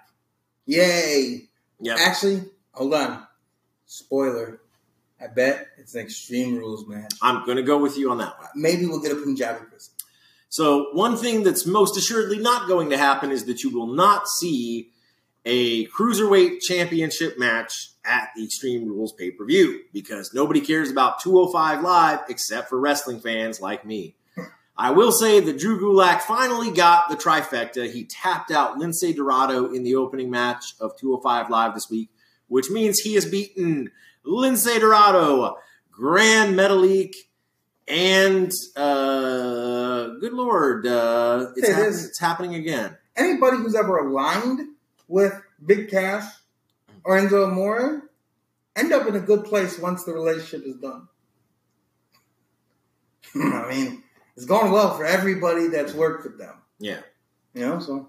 But, so it was Gulak and Kendrick out there against the Lucha House Party, and no Jack Gallagher. He was off doing the UK Championship Tournament, which is now on the WWE Network. Shout out to our boy, I am Amir. Yeah, I am Amir. Amir George. Sorry that by all accounts and reports, spoilers, it didn't quite work out for you. But we'll get him next time. You get him next time. Keep in mind Dolph Ziggler. He took L's, ended up on top. Exactly. And, I mean, there's nothing that says you can't challenge for the UK Championship later on down the road and win it. Or be at the gym at 6, even though they open at 7. Shout out to our boy, Michael Elgin. Get it. So TJP killed another jobber. Yeah. It was like instantaneous. It was less than 30 seconds. I mean, it was jobber punched him in the face. So he got really furious, put him in the knee bar immediately. It was done. He doesn't dab anymore, right? He hasn't dabbed in a little while. He ran with that a long ways. Yeah. Too far. Yeah, he definitely ran too far. That was like, it was almost like kind of sad to realize like I'm 15 years older than him, but I recognized that a thing was over and done with and dead and not cool before he did. Exactly. That's like, dude, you're a young, old man. Exactly. Yeah. But he is actually old dude though. He's been wrestling for a long time. But he's been wrestling for a long time, but I think he's only like barely 20 something. No. I think he's in his 30s. TJP? Yeah, man. I really thought he was super young. I'm Gambly's 31. Let's see. Well, the main event of 205 Live was awesome. It was a triple threat match. We got a rematch of Mustafa Ali versus Buddy Murphy, but this time we add in Hideo Itami. The story of the match was really Mustafa. He's 33. Oh my God. Yeah, he started wrestling when he was 18. Wow. He started wrestling when he was 18. I honestly had him like 10 years younger. So that makes sense now why he's like so out of touch with kids though. Yeah, exactly. And also like it also makes a little bit more sense why he uses really dated video game references. Super dated. Because he's pretty much the same age as me. Well, let me ask you a quick question because this is going to be super uncomfortable. Was his hair the black and the blonde? Or was that old? I think that's his old hair. I was going to say that must be a shout out to that rapper that got killed. Triple X Temptation. Yeah, that was weird. That's never good to see. Yeah. I mean, good guy, bad guy. You just never like seeing people get murdered and sit in a car. No, I don't like anybody getting murdered. Exactly. I mean, you can be a bad dude, but this is a bold statement. I'm come out against murder. Are you really? Yeah. You know what, guys? I'm with Charles on this one. You know, it's just I'm against murder. Story of the match was Murphy and Ali going against each other, focusing on each other, trying to take each other out because they both perceive each other as the greatest threat. Mm-hmm. And at the end of the match, it's Itami who gets a hold of a seemingly in the driver's seat Mustafa Ali, but takes him out with some vicious kicks and hits his senton finisher. Gets the pin on Mustafa Ali. So surprise, surprise, Hideo Itami, who demanded respect, beat the two guys who were challenging for the number one contendership. Itami maybe now has an argument for himself as number one contender for Cedric Alexander's championship. Yeah. I want to know, here's the last thing I got before I can finally before I let it go and I'm going to move on. Mm-hmm. Right, here's the question. I don't want anyone ever to think the talent is the issue, because some people that are like strictly WWE thinks that the hierarchy within the WWE exists that way because the talent is being used the most they can, and just that's their ceiling. So I just want everyone to remind this. If you're strictly WWE, I want you to tell me when's the last time Chris Jericho was in a 5-star match in WWE. I don't think you know. I don't think you remember last time he was in a really good match. His 2 New Japan matches, respectively, are 5 stars and 4.5 stars. Yeah. Given the platform, these guys are monsters. They are beasts, and they're all capable of being the people that we want to see put on television, WWE television, every single week. And look, it's not them deciding 205 Live and NXT TakeOver events prove it. Exactly. Because you can't tell me, look, as much as we may, not be the biggest fans of how they're utilizing Roman Reigns as a performer and in matches. It's not to say that we don't respect the man or his capabilities. Exactly. He's great. And if you gave Roman Reigns the opportunity to work a match with Aleister Black and you gave him 30 minutes, I think it'd be phenomenal. I think it'd blow people out of the water. I mean, I think they would break Meltzer's scale. Yeah. And I don't believe that, I don't watch the guys have great long matches on 205 Live and think only these guys could do this. I say, I wish they would let everybody do this because all these guys, they made it to the WWE level because they are that good and they can have those matches. Exactly. Here's the best, not the best example. This is one that I think will resonate with everybody. I think it was Socrates. I'm not sure. He was talking to somebody about making a statue, right? And he said, I'm going to make 2, no, it was a painting. He said, make 2, no, it was a statue. I'm sorry, I'm all over the place. He said, I'm going to put 2 different statues in there, right? One, I'm going to make every adjustment that everybody that comes in the views it says I should do better. If you want this adjustment, I'll do it. Let everyone do it. Other one, I'll just make myself. And I want at the end for you to compare which one's better. And the one he made himself is just far better.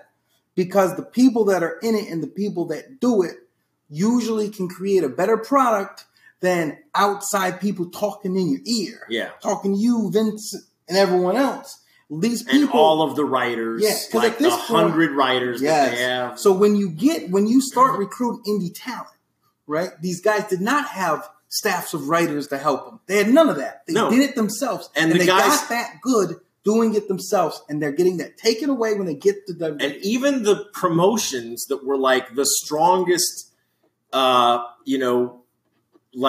strongest independent quote unquote promotions of the old the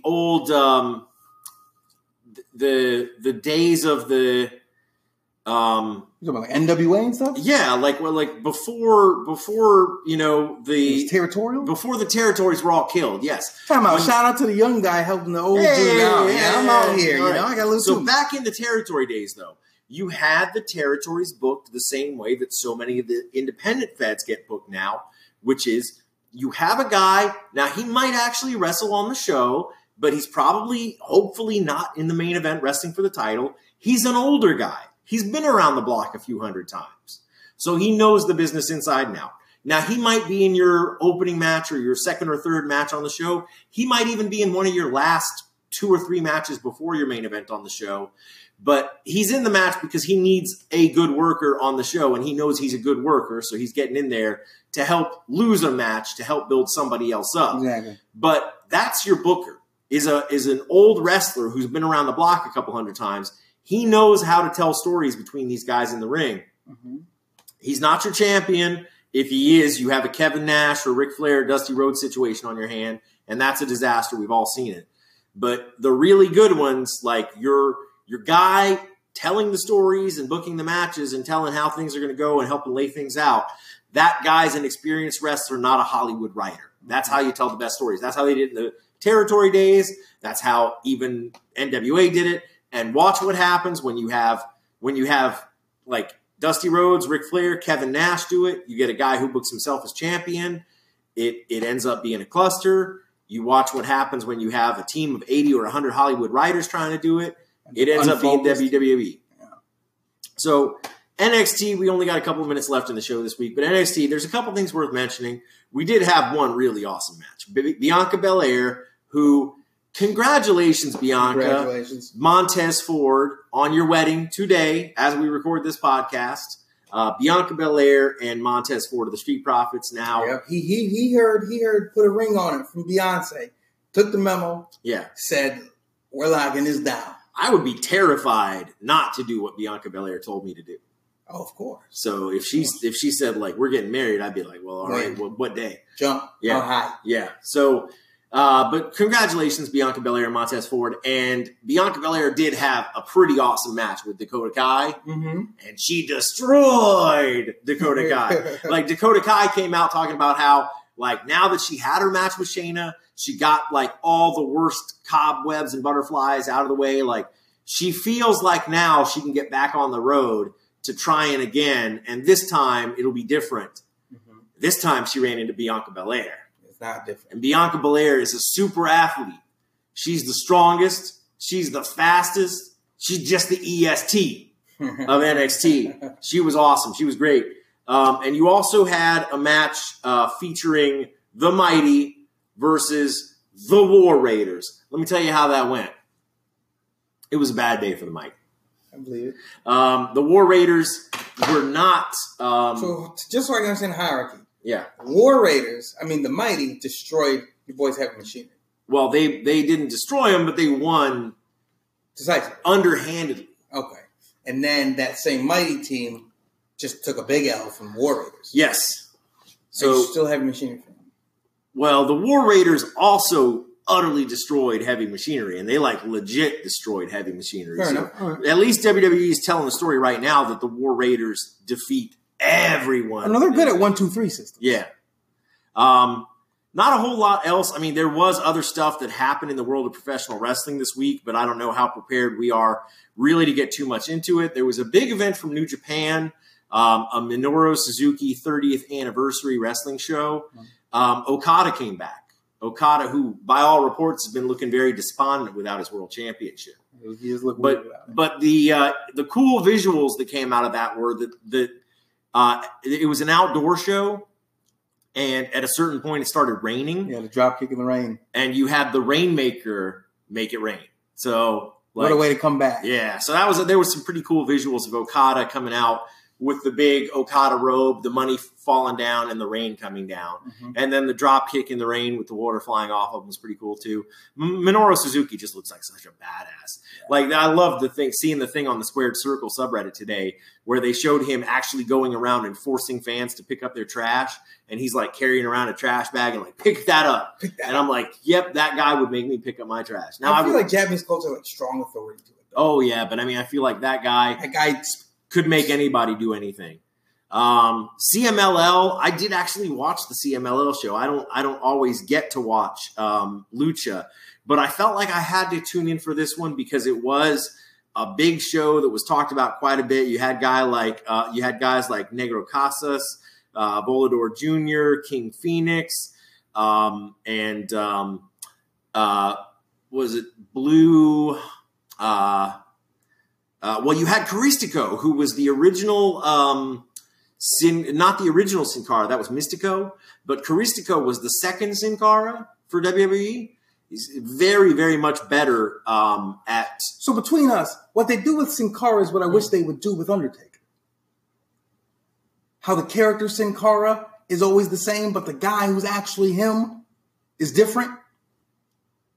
Like I wish the Undertaker, Mark Calloway's nothing to do with Undertaker. Undertaker's always the Undertaker. As Mark Calloway gets old, someone else just puts on the robe and now Okay, he's so the Undertaker. so Baron Corbin would be the Undertaker, and he's just the Undertaker.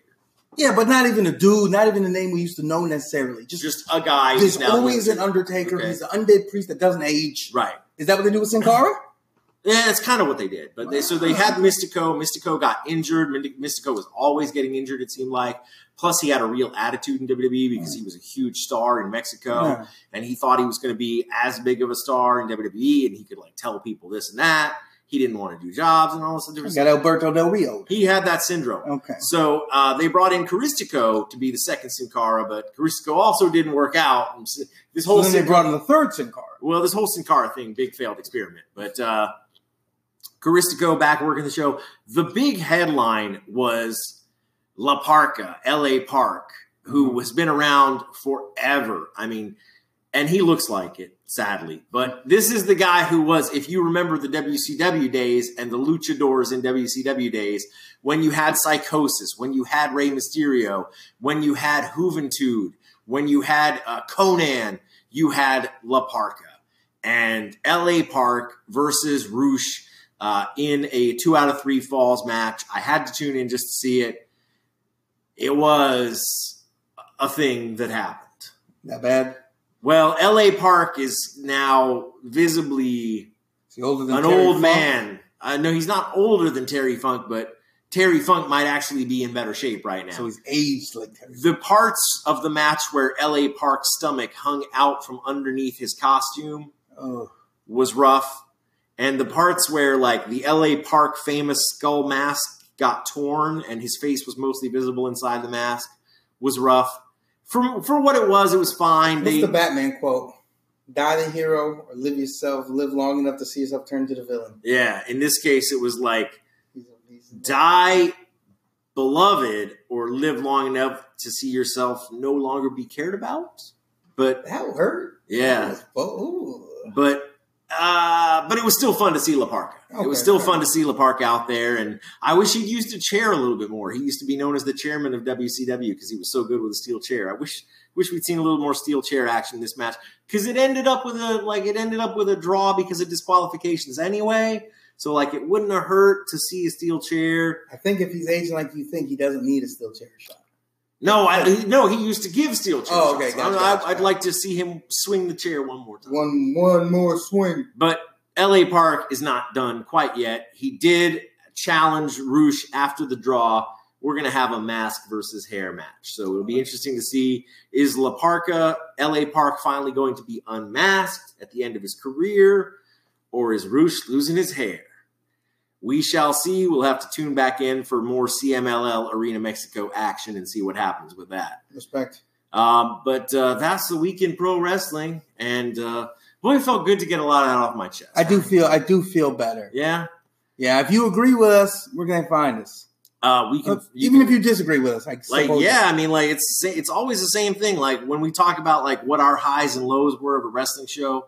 What'd you guys think of the show? Let us know your thoughts. Don't think we're going to be afraid to read differing opinions on the shows. We argue all the time. If you have a differing opinion than us, it's more likely that we're going to try to get you on the show as a guest and talk about this stuff. Unless it's about the waistband being illegal. Or if it's about Dolph Ziggler not being the greatest Intercontinental Champion of all time. I'll bury you.